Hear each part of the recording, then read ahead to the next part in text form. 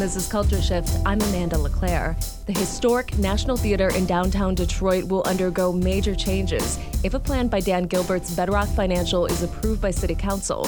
2 new high-rises will be built next to Campus Martius, and the bulk of the abandoned theater will be razed, but saving the building's ornate facade. Here's Dan Austin of HistoricDetroit.org to explain more about what Gilbert's plan means for preserving one of downtown's most noticeable historic buildings. So what we're looking at here is a tremendous, transformational development that will do more for downtown Detroit's skyline and really the city as a whole since the Renaissance Center was built in actually the mid-1970s. So it's an ambitious project. It's going to be an expansive project, expensive project. Detroit has not seen something like this certainly in my lifetime and that of many of your listeners.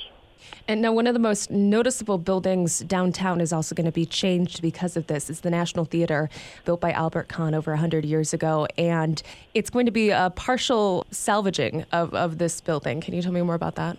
The National is a building that is important for so many reasons. One, it's just pretty. 2, it is the only surviving theater known to have been designed by Albert Kahn, and that's unique. While we have Kahns littered all over Detroit, nothing like this. It's also the last surviving piece of the Monroe Block, which was the first real entertainment district in downtown Detroit. It's a building, however, that has been vacant since 1975.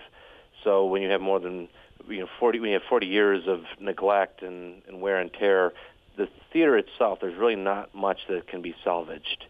It's a shell. You can rehab it or whatever, do a renovation on that shell and turn it into something, but it will never be what it once was. So I think when Gilbert was looking at trying to figure out how to save at least a portion of the National, which is one of the requirements of him taking that property, the city has required him to save at least the facade. They try to get creative with it. And if the plan goes forward as presented to the DDA, we'll see kind of like almost like an arc in France or like the Washington Square Arch in New York City. It's a really creative attempt to save at least a piece of a building, and the most important piece of a building. It's getting creative. And at first, I was skeptical as a historian and building hugger that they were going to take off the back of the building. But looking at the renderings, it's pretty cool. And I think it's something unique and will really elevate the National Theater's presence in downtown Detroit far more so than it is now. It'll become a landmark in itself. There are so many gorgeous structures in the city, but the National it's a bit more noticeable because it is downtown and because it is...